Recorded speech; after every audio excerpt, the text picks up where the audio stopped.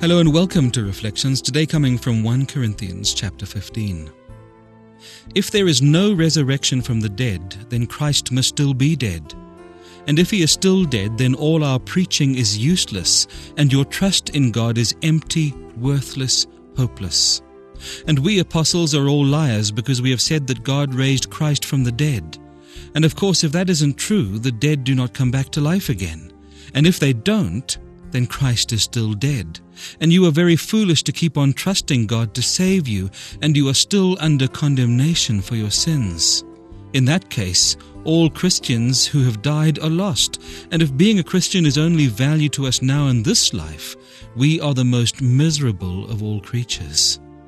But the fact is that Christ did actually rise from the dead and has become the first of millions now dead who will come back to life again someday. Psalm 40 says, "O Lord my God, many and many a time you have done great miracles for us. Who else can do such glorious things?" And so, until next time, may these words of Christ dwell in you richly.